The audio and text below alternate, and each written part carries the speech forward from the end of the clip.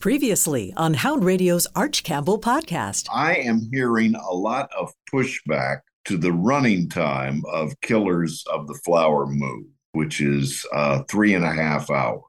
And what do you guys think? Is that sort of... Every time you bring this up, Arch, I always say the same thing. What do you have better to do than see a Martin Scorsese movie edited by Thelma Schoonmaker? The Arch Campbell podcast featuring Arch, Lou Katz, and a cast of thousands begins now.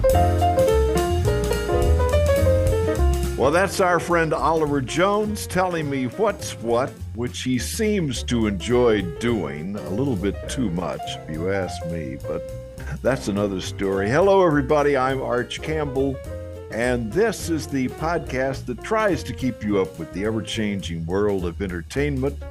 Lou Katz, the head of Hound Radio and the Katz podcast system, is large and in charge in the control room, and we're grateful to have you, Lou. And I'm wrapping up this year with a series of deep dives into 2023 and a deep dive into a lot of the people who appear regularly on this podcast, so you get to know them a little better. So having said that, it is my great pleasure to say hello again to our man in Hollywood, the film professor, entertainment reporter, film critic, DC native, flourishing in the big time on the West Coast. Let's welcome Oliver Jones. Oh, it's so great to be here, Arch. You're making me feel so much better about myself. Thank you. I needed that. Oliver, I love that you are appearing on these podcasts and that you also give us an LA West Coast slant on the world of entertainment. And I have to say, Arch, I really enjoy it, and maintaining this friendship and relationship with you, and the connection with my father, the late Davy Marlon Jones, who was your great competitor for all those years in the great world of DC local broadcast news, which was such a high quality endeavor, and I think is missed by so many. It all means a great deal to me, Arch. So my appreciation is overflowing. Well, so many people remember Davy Marlon Jones, and later on, I want to do a deep dive into your life and how you got into what you're doing. And I will say right now that you and I are friends because you came up to me on the red carpet at the Oscars a few days before an Oscar ceremony and introduced yourself, and I was so glad to meet you, and we've been friends ever since. Well, I was feeling particularly jittery that day, Arch, because my daughter was about to be born. She was a few days away from being born, and I was having a lot of energy coursing through me. And of course, it was pretty exciting to see you commandeer the red carpet, as I have so many years watching you on Channel 4. This was like 3 days before the ceremony. I think I was just standing around there looking at the statue of the Oscar or something. So I want to say that if you ever have a question of whether you should go up and say hello to somebody or not, you should do it, because some of my greatest friendships have started that way. Really good point. It's something I also teach my class. I mean, my students. And I feel like the Gen Z is a little bit shy about just sticking out their hand and reminding people what their name is. And Stick your hand out. Learn how to do it. It's not easy, but it'll benefit you a lot. Okay, so we usually start this show with the question, what are you watching? What do you like these days? And so what are you watching at the Oliver Jones household that you like? Well, this is cram time, right? So I'm a member of the Los Angeles Film Critics Association. We have our voting on December 10th. So right now I'm watching 2 to 3 movies a day. So I've been really cramming. I've been watching some good ones. I'll name one that I watched last night that's coming up. That's a very unique film noir called Eileen. That stars Thomasin McKenna and Mackenzie and Anne Hathaway and takes place in 1960s Massachusetts. A young woman who works at a boys' prison and develops a relationship with a very glamorous doctor that starts working there. And it's a rare thing in the respect that it's kind of a noir film that surprises you. Yeah. That where you're not necessarily seeing it coming. This young lady is our new prison psychologist. She may be easy on the eyes, but I assure you, she is very smart. Prison is no place for a young lady. You got a big life ahead of you, I'm sure. I'm just kind of average, I think. It's a good one, and I think it comes out in theaters in a couple of weeks. So you've got nothing to say about streaming. I just I do want to let people know a couple of things on streaming, and that is when I ask people what they like on streaming, they're all saying Lessons in Chemistry. That seems to be the one. I haven't seen that one. Have you, Arch? Well, I have. I've been following it, and I really like it. If you're looking for something to watch and like, that's the one. Are you willing to discuss that streaming has taken over the you're giving me the stink eye right now. Are you willing to discuss? Bad eye, Arch. My eye is naturally at stink. As a guy I can't control it. I can't control mine either. As a guy who lives in LA and loves the movies, are you willing to discuss that streaming is overtaking the theater going experience? Well, that was certainly the discussion a year or two ago, Arch, and it was hard for anyone to imagine the movie theaters ever coming back at that point. But right now, I don't even think the studios are convinced of that is the future. I think that this year, with what happened with Barbie and Oppenheimer and a sense of event quality that happens with going to the movies, I think movie theaters are making a return. Now, I am biased, right? Because I'm saying this from Los Angeles, which has opened or reopened some incredible theaters just in the past year. In the last 2 weeks, Arch, Quentin Tarantino has reopened the Vista Theater, and Netflix has reopened the Egyptian Theater. The Egyptian, right? And these are palaces of movies, and this is just a small drop in the bucket of what we have here. So I don't know. People are always like to have things convenient, and to the way that they want. But in their hearts, people know that movies are different. Movies are different from television. Movies are not meant to be something that you're supposed to check your email and fold your laundry during, the way that television is. Movies are meant to overwhelm you. They're meant to be outsized. The people there are meant to be the size of barns and mountains, right? Larger than life. And I think in their hearts, people know that. And as much as they love the convenience of streaming, there's going to be some aspect, some siren call, and not just for the old timers too. My daughter feels it. My daughter loves going to the movies, and the fun of it. One of her favorite places to go see a movie is the Alamo Drafthouse, and she's not even old enough to drink a beer. So it's not just these old movie palaces that are drawing people back. So I'm not convinced, Arch. I mean, it sounds like you are. I am wondering if we as a society still have the ability to be at a location at a specific time, because now we can go in there and watch whatever we want to watch whenever we want to watch it. So that's and of course, that was a hostile question for you. Well, it's pretty funny, Arch, because when you were a kid and first started going to movies, you go to movie anytime you wanted. You didn't even have to necessarily be there at the beginning. Yeah, this is true. Wander in whenever you liked. And there was an expression, this is where we came in. Yeah, yeah. You would show up and then watch the back half and then sit through the previews and then watch the front half. And then you get to where you walked, this is where we came in. Right. And leave.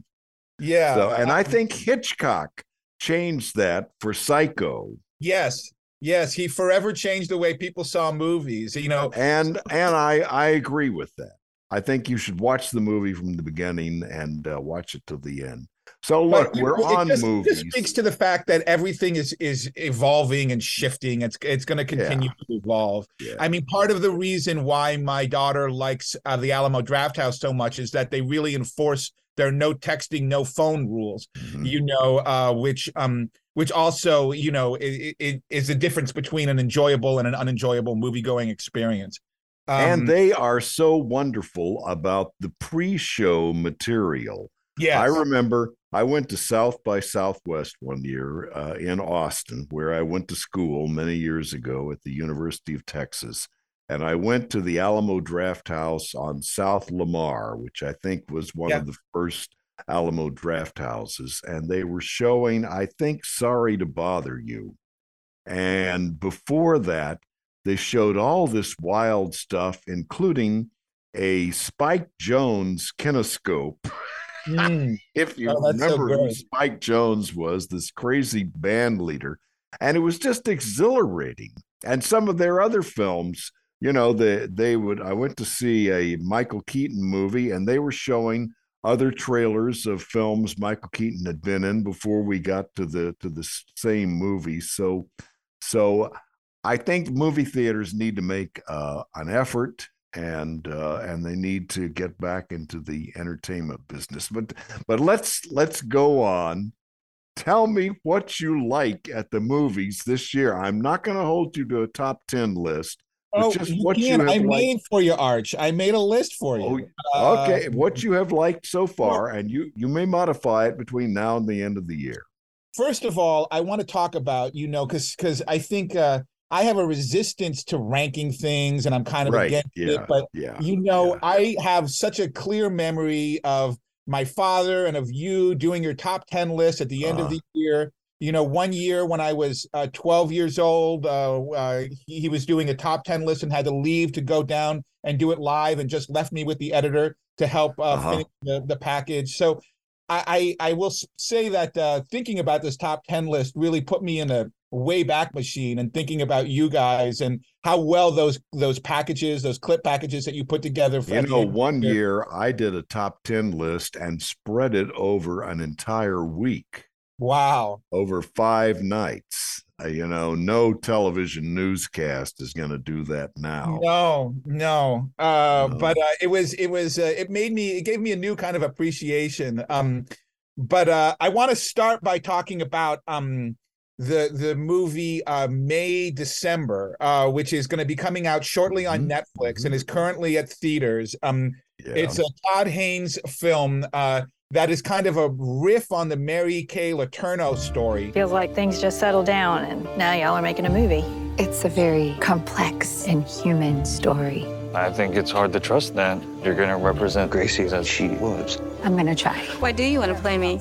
When they sent me the script, I thought, here is a woman with a lot more to her than I remember from the tabloids. What would make a 36-year-old woman have an affair with a 7th grader? It is such a strange and remarkable film, Arch, in that you can kind of laugh and giggle and sort of see it as silly on one level, and then you could think about it another way and think of it as deadly serious and a tragic story, and it works on both levels almost simultaneously.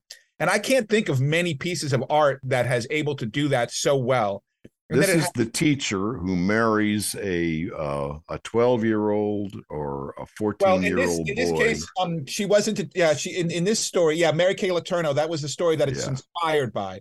But this story takes place in Savannah, Georgia, and it's about an actress played by Natalie Portman, who is trailing the woman that she's meant to play in a movie that had seduced a 14-year-old boy in the back of a pet shop years before, and now they had been married for many years, and now they're an old couple. Yes, exactly, and they have twins that are graduating from high school, and it's just a remarkably strange and challenging movie that really reminds you that Todd Haynes is one of America's great living filmmakers.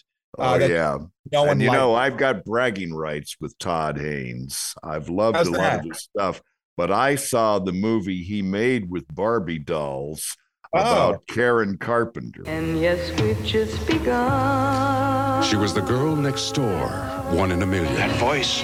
Caught in the harsh glare of rock superstardom. Yeah, you believe this is every kid's dream? This is too much, too fast. Haunted by an obsession to be loved. You're gonna find somebody who just wants me. If all you knew about her was the music, then you only knew half the truth. You've got to get help.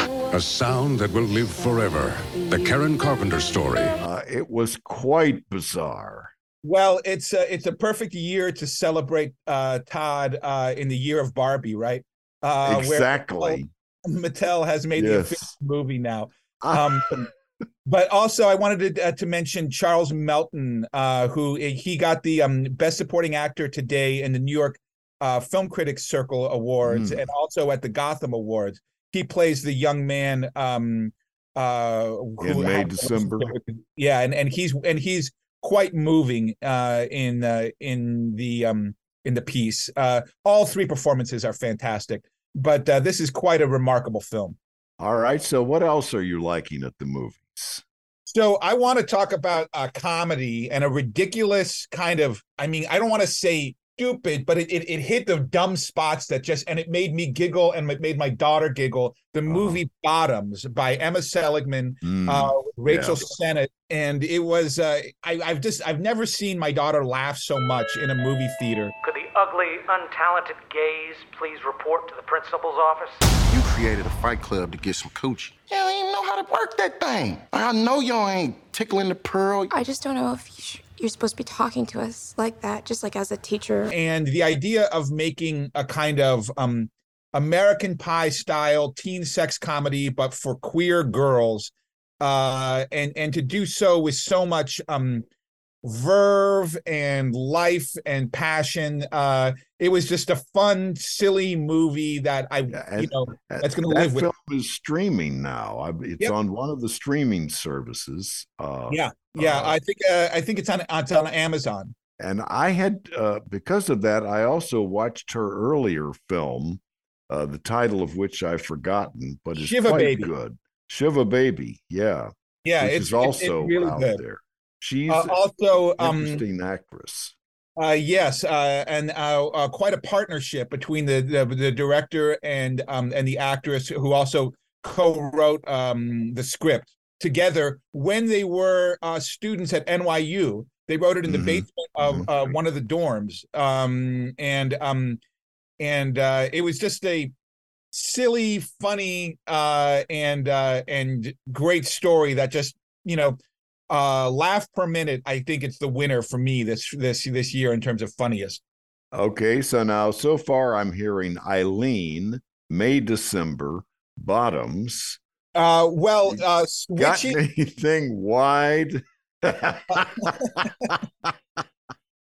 Well, I know.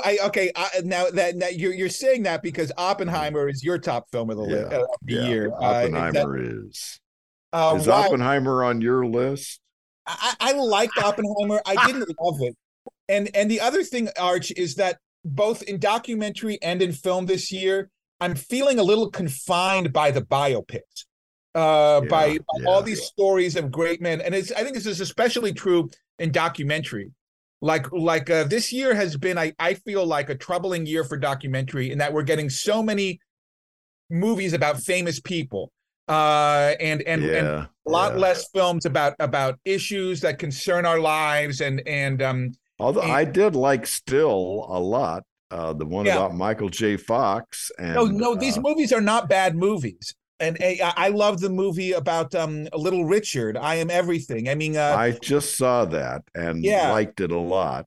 Yeah, I mean, it's not to say that the quality of these films, I mean, Oppenheimer, I liked Rustin a lot, but I'm just saying I would like to see stories about everyday people and also about around themes and issues, and not just But now, before we get at, what about Maestro? Have you seen Maestro? I have. Have you seen it yet, Arch? I have. What did you think? Can you guess? Let's see. I listen to classical music every single day. I have seen Bernstein conduct. I certainly saw him on television. And I thought particularly the first half of it, the acts where he's a young man finding his way in the 40s and 50s, and the celebration of mid-century culture. I just loved it. I just loved it. I just want to watch it over and over and over again. Would you say you liked it even more than Oppenheimer? Not quite, but almost. Yeah. But now, interesting, there's two great men movies. I mean, they're saying, oh, Maestro isn't a great man movie. It's about his wife. But, a great man is at the center of it. And Oppenheimer and Bernstein are not exactly likable, Complicated men. Yeah. Neither one on your 10 best. When I saw Maestro as closing night film at the AFI Film Festival, I saw it at the Chinese theater, the big theater, on the big blue screen. Yeah. And after Bradley Cooper conducts the mass in the film, there was huge applause that swept through the theater, and it came about a second before the applause came in the film. We were right ahead of the applause from the movie. But I have to say, watching him conduct and seeing the way that he conducted was so thrilling. I mean, it was so exciting. It was such an exciting thing to watch on screen. Wouldn't you agree, Arch? I mean, he was very, very good at it. And not only that, but it was like a thrilling thing to see. I loved the movie. I love the story of Bernstein. It will surprise you. I did not care for his style of conducting. I thought he was intrusive and taking attention away from the music. And Bernstein's Mass, I think I went to a 25th anniversary production of it at Kennedy Center. I thought it was the worst thing I'd ever heard in my life. But they highlight the music from On the Town. And of course, one of my childhood memories is in a music class, we studied Bernstein's film for West Side Story, his music for West Side Story, which is brilliant. And On the Town is, I love the way they showcase On the Town with a sort of a dream-like ballet, where the ballet from the show, which became the movie, turns into a ballet about Bernstein's life. And I thought it was brilliant. I mean, I have to be honest, Arch, I liked the film. It felt to me a little bit like a collection of greatest hits, of Bernstein's greatest hits. It felt sort of like I had seen a lot of those scenes in other documentaries about him. Yeah, but they skipped West Side. They skipped a lot of the things you expect. They skipped West Side Story, and they skipped the limousine liberal stuff, and so I respected that. But it's not on your list. Neither one are on your list. Well, now you're making me feel like I'm this obscure guy picking all these obscure films. That's okay. What else? What's on your list? How about Killers of the Flower Moon? I mean, again, there were aspects of the film I liked a lot. The movie didn't move me to the level that I had hoped. It had wonderful performance, especially by the supporting actors, and I the actress. Lily Gladstone. She's very good. I did not like the twist at the end when they go from 1920s Oklahoma suddenly to the 1940s, and that's when he lost me. It's too damn long, 3.5 hours. Give me a break. Frankly, I was I just wanted to see what was happening with those sisters and also with those hillbilly thugs. I mean, I felt like a more interesting movie was happening in the margins of this movie rather than in the center of it. And I also feel like, with the exception of Wolf of Wall Street, that the collaboration between DiCaprio and Scorsese has featured very passive characters. And once again, he played a character that felt very, very passive to me. And that's not an exciting vehicle to carry a movie through. But aren't you hearing, though, that Maestro, Killers of the Flower Moon, and Oppenheimer, those will be the 3 Oscar films I don't know, Arch. One of dominate. my favorite films of the year, Past Lives. Yeah, I know you like Past Lives. Really Me gained a too. lot of momentum already and is really moving up the charts quickly. It's the little engine that could of this year's race. And there's a little bit, of backlash happening after a year of incredible word of mouth for this film, but it remains to me one of the most remarkable and touching films about what love means at this moment in the world, and what the nature of connection and of choices, and I just think the film was beautiful. It's the first film by the playwright Celine Song. It stands out for its quietness, I think. It stands out for its smallness, for the stillness of it. Well, don't you feel, Arch, that one of the most powerful things movies do is they make those small things in life, yes, like large and big, and as big as as big as the bomb blast that we didn't see happen in Oppenheimer. Well, we felt it. Yeah, we didn't want to see the bomb. That was okay. Well, let me ask you about two small films, sort of comedies. The Holdovers and American Fiction. Well, I liked them both. I liked The Holdovers a little more. Both are anchored by wonderful lead performances, and both are very much worth seeing. You should seek them out as soon as you have an opportunity to.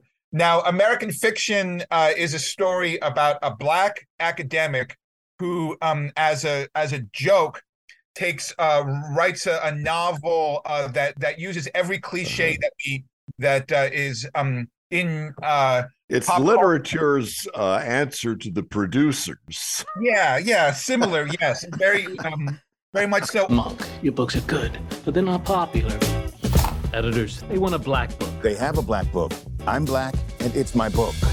You know what I mean. I'd be standing outside in the night. Deadbeat dads, rappers, crack. You said you wanted black stuff. That's black, right? I see what you're doing. Although interesting, this movie is also a family story. It's a story about a once wealthy Black family from Boston. It's kind of on the way down and splintering apart. And for me, I was more attached to the family part than I was the social commentary part. And it seems as though it's been excised from all of the commercials and trailers of it. And then part of the issue was that I had with this movie is that Tracee Ellis Ross is in it, and she's just wonderful. She's a wonderful screen presence. She's been a television actress for most of her career. She's rarely in the movies. She has a wonderful rapport with Jeffrey Wright, and then she's out of the movie rather early on. And it feels to me like it's just a crime to not use Tracee Ellis Ross if you have her in your movie. I admired the way toward the last third, I started wondering, how are they going to wrap this up? How can they wrap it up? Where can this possibly go? And I thought that they were brilliant in the way they ended it. And the other thing about it's that it's a movie about dealing with a parent with Alzheimer's and dementia. Yeah. And I liked the way they did that part of the story as well. I think it's a good movie. It's a complicated film. I think that people should not necessarily expect what they've been advertised. I think it's a more complicated and interesting film than the one that is being advertised. It's not just the player. What about Saltburn? Did you see Saltburn? I haven't. That's one I need to see. Saltburn and Priscilla. I plan to go see them this weekend. So those are the two big. Have you seen either of those, Arch? I saw Saltburn, and I thought it was a very slow build-up to a pretty good ending. Okay. So when it wraps up, I was glad I put in the time. As I was watching, I was, the rich are different from you and me. They did this 100 years ago. It was Scott Fitzgerald, and now they're trying again. And then, Well, and then, so any broad movies on your, are either of those on your list, The Holdovers or American Fiction? The Holdovers, yes. Not American Fiction. Well, again, it's an excellent movie, and this was a remarkable film year, Arch. I mean, this was a really great year for movies, and not only that, we might not have a year like this again in quite a while, because we're coming out of these strikes, and who knows what the fallout is going to be from that. But this has been a great. I mean, what you're implying is pretty much from here on out, we're going to get the big franchise movies because the whole business is going to be about profit. I mean, you're always such a doomsayer. I mean, hey. I mean, you dedicated your career to celebrating this art form, and now you're acting like it's all up behind you. As you know, I mean, you're killing me. I think that there will always be wonderful and character driven and artist driven movies. I want to mention another film, Arch. Again, this is not going to fit your wide, hasn't come out yet, but it's maybe the most profound film of the year, the most difficult film of the year. It's a movie called Zone of Interest. Oh yeah, I want to see that. It's a film by the director Jonathan Glazer. It took him years to make, and it's kind of the opposite of Schindler's List. Where Schindler's List was about a remarkable individual showing uncommon humanity in the face of the Holocaust. This is about everyone else, the people who just went along with it, who kind of forced it out of their mind. And it's about the wealthy officers living next to the camp, and the kids can upper look middle over class the family fence. that's living right against the wall of Auschwitz, where he is the commandant. And the movie is two movies at once. It's the one that you see, and it's the one that you hear. And when you sit down to see this movie, it begins with a black screen and an ominous music that kind of like sets the tone for this experience. And as you listen and feel this film, you kind of get this stomach achy feel because, you can close your eyes sometimes to images, right? But you can't close your ears. And the horror of this movie is entirely in your ear. And the Zone of Interest. And you never see it, you always hear it. It opens at the end of the month, at the end of December. Oliver, thanks for tipping us off on that one. I'm Lou, back in a moment with more of the Arch Campbell podcast, but first, a little shameless plug for Hound Radio. Hey, I'm Hound Radio's Lou Katz. And it's me, it's JP. We hope you're going to join us every weekend for Sunday Night Stiffs. It's 1 hour of lost songs at 9 p.m.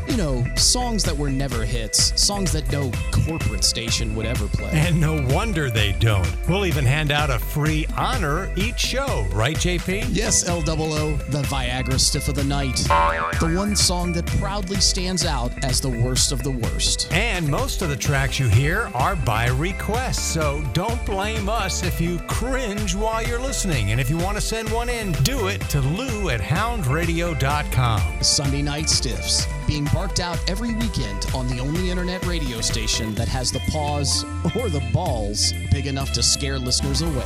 Hound Radio. Hound Radio. Okay, now look, we got 5 minutes left. The reason I wanted to have you on by yourself is so you could tell us how you got into reviewing and tell us about your relationship with your extraordinary father, Davy Marlon Jones. Well, I mean, so that answers your question right there, Arch. You already answered it in the question. I mean, I'm a second generation film critic, and I say that with an extreme amount of pride, because both the industry that my father was a part of in the network, I mean, in the local news, in the high quality local news, and let me say there were none higher quality than Channel 9 in Washington, D.C. Yeah, explain your father in his salad days and what he meant to D.C. My father was by training a theater director and a professional magician, and somehow by some sort of crazy stroke of thunder sent down by the hand of Jim Snyder, he became the film critic and cultural critic the year I was born, 1971. And my dad did it differently than anyone else did. He always wore a three-piece suit. He always wore a fedora hat. He did magic tricks. He used $3 words, but he was not exactly a sophisticate. He kind of had a sort of almost like a Victorian Carney Barker type of presentation. But it was. And what about the deal with the cards, where he would pull the title of a card out, on Friday, throw it over his shoulder? On Fridays, when he would do the week's worth, right? He would have a stack of cards, and he would, if he liked the performance but hated the movie, he would rip off the performance and stick it in his corner of it. And then he was a magician, so he could make the card disappear. And it would reappear on the top of his head, under his hat, and he would make everything that he would do with it thematic to what he thought of the movie, right? So he wasn't just doing the trick for the trick's sake. It was part of his theme. And let me tell you, did he know that you followed him into the family business? Well, when I got the job at Variety in 1999, it meant a great deal to him because I'm sure that you subscribed to Weekly Variety. He subscribed to Weekly Variety back then, and I grew up reading that in his living room, and I would occasionally write reviews for Variety. I don't really know. Sometimes I kind of feel like a Clint Eastwood movie where the gun is passed down to the younger kid and he has to sort of like avenge his father, The last one of the last things that my dad did on air before he got laid off by Gannett, he did his worst of the year list. And on top of his worst of the year was everybody else's favorite film that year, Blue Velvet by And I remember going to school, and one of my very best friends at school, this was a guy who I knew and was very close to me, came up to me and said, "Oliver, your dad is an effing idiot."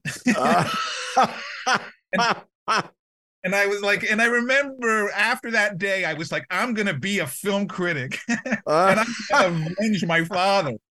How long have you been in California now? I moved here in the August of 2000 during the Sydney Olympics and have been here ever since.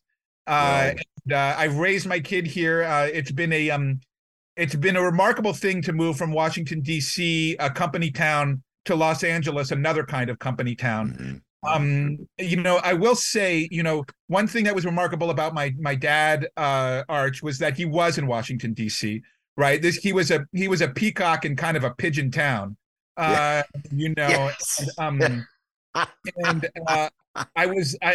was lucky to grow up there, and I was also lucky to grow up there with a focus and appreciation on the art, and in a place where policy is made and where policy is talked about. Arts plays such an important role in our understanding of humanity, and the small part that my dad might have played in expanding people's vision of that, I'm very proud of, and I hope I can do and continue on in a small way. Oliver, I love having you on this series. It's been so great talking to you today. Best wishes to you for the holidays, and thank you for being here today. Let me remind the folks that we come to you on Hound Radio, and we're on Apple and SoundCloud and all the other podcasts. Thanks to Lou Katz. Thank you, Thanks Lou. so much, Oliver. And thank you, Arch. Have a wonderful rest of the month and a happy new year. This is the Katz Podcasting System, where it's not just a podcast, but a podcats.